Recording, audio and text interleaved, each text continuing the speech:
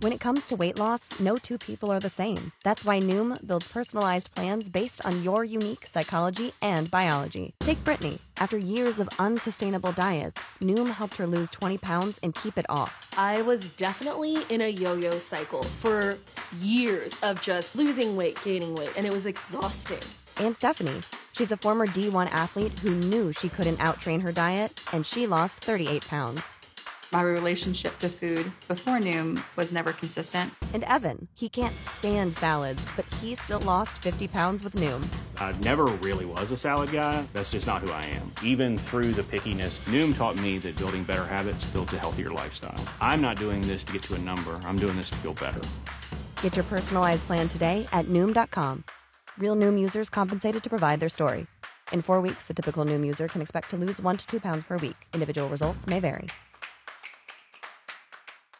Scott, thanks for making time for us on a game day. How are you? I'm well. How are you, Kenny? Hey, I'm great. JT and I are happy to talk with you. We're excited, as always, about tournament action. You guys get a home game. How important was that for you for this first game as you enter the tournament to get that one at home? Well, it's always nice to play that first one at home. You want to play as many as you can on come tournament time at home. And, we moved up the division this year, so we didn't get the seed that maybe we would have gotten in Division 4. Right. With the teams that were in our division or district. So, we're happy with one home game. We feel we've earned that this year with 14 regular season wins. And but at the end of the day, it's about advancing to the right and putting your team in the best position to win. So wherever we have to play, we're going to be ready to go. Scott, for your team, the 14 wins, the 7 losses. When things are going well, what are you guys doing? And the 7 losses, when they weren't going well, what are you hoping to avoid moving forward? Well, it's pretty simplistic. When we're playing well and we're clicking, we got guys scoring. When we can score the basketball and we can get out in transition and create offensive opportunities off of our defensive pressure, that's when we're best. And when teams take that away from us, we've got to learn to sit down and play in the half court and execute that way as well. But our guys thrive in pace and they do so well playing in space. So that's really our strength. Coach, you get into a situation like this, a non-conference opponent. I know it's the tournament. Do you treat it like just another non-conference game right now? Is that the message to the boys? Well, I like this time of year, it was that saying, familiarity breeds contempt. And that can be an issue come to that maybe they're not as familiar with us as we are with them. They're maybe not as in tune with matchups as maybe a league opponent would be. They don't know the nuances maybe of how we operate. So, having that lack of familiarity, I really like. Coach, I'm looking at the individual numbers. You've got 4 guys scoring in double figures, led by Grogan at almost 15 points per game. Was this what you were hoping for at the beginning of the season, like you said, moving up from D4 to D3? Yeah, and going back to your first question, that's when we're best. We can be a pretty balanced team in terms of scoring. We don't have a guy that's going to put up 25, 30 on a regular basis. That's just not who we are. But I also think when you have guys that can all score 12, 15 points a game, and you got 4 or 5 of those guys, it makes you really hard to prepare for and really key on 1 or 2 guys. Happy to have with us right now the head coach from St. Thomas, Scott Gianmarco. His Knights playing host to the squad from Orville at 7 p.m. here on WHBC. And, Coach, talk to me about those 4 guys, Leishman, Cartarver, Grogan, and Kimbrough, and what each of those guys bring to the game. Well, we'll start with Leishman here. Deshaun brings a lot of experience. He's played varsity for us for about 2.5 years now, and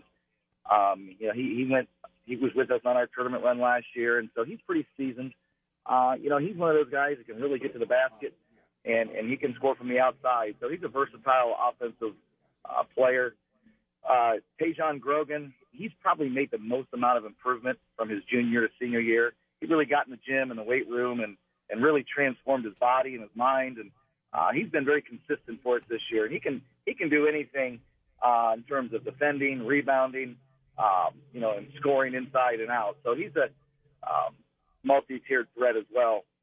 And then Julius, he's been starting since his freshman year. He's a tremendous athlete. When he's on point, he can dominate the boards. He has a very, very pure three-point shot. He's got a nice mid-range game, and he's finishing very consistently around the basket as well.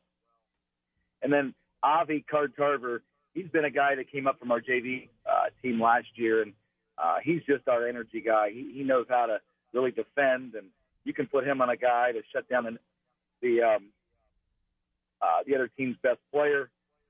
He's developed a nice outside perimeter game, and he's a guy that can get to the basket at will when he's in the flow of that game. So, he's been he's really made our team. He's provided us with a lot of depth and a lot of options in terms of offensive capabilities.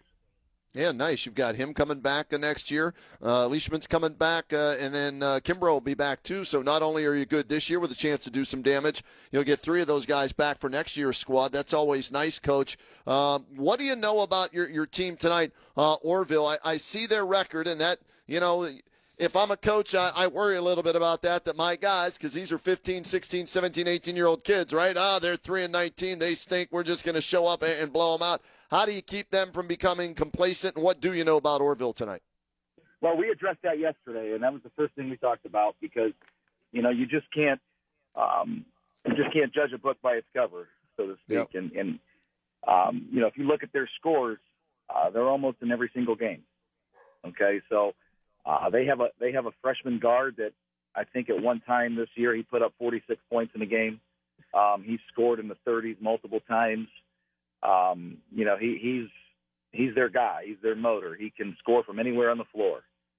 Very prolific scorer. So we have to figure out how to minimize his scoring opportunities tonight. And if we do that, I think we'll be okay. But if we let him go out and get 46 tonight, it's going to be a long night. It's going to be a dogfight. So, but yeah, in terms of the record, boy, they play a lot of good teams. And like I said, I think they've got 10 games where they've lost, and they've been within 7 or 8 points. So, you got to play to beat these guys. And we certainly are not looking past them and trivializing what maybe they're able to do. You've made deep runs before. What's the key to that? We use the acronym WIN. What's important now? Stay in the present. And don't look ahead, don't look back.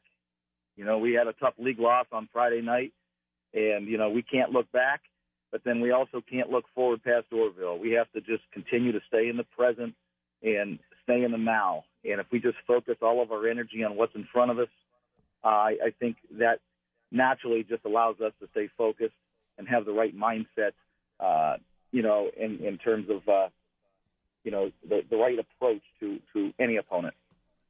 Coach, we're going to let you go. It's game day. We really appreciate you making time for us. We've got your game tonight here on WHBC. Dan and Denny will call the action at 7 o'clock. It's Orville at St. Thomas. Good luck tonight, Coach, and throughout the tournament. Hopefully we'll be talking to you again as you rack up some wins, all right?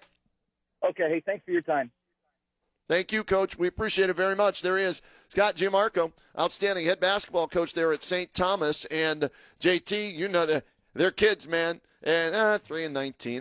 Well, I'm going to get 30 tonight. You know what I mean? Mm-hmm. I love that was the first thing they addressed yesterday before practice. I think that's great. It's just like any other team and any other coach we talk to in this area. You don't know what's going to happen on a nightly basis. A couple of weeks ago, they take down an Alliance team that you would have thought would have buried the team like that, right? Right, yeah. You just never know. And they go into the tournament. I believe they're a 7 seed. That's going to be a fun game to watch.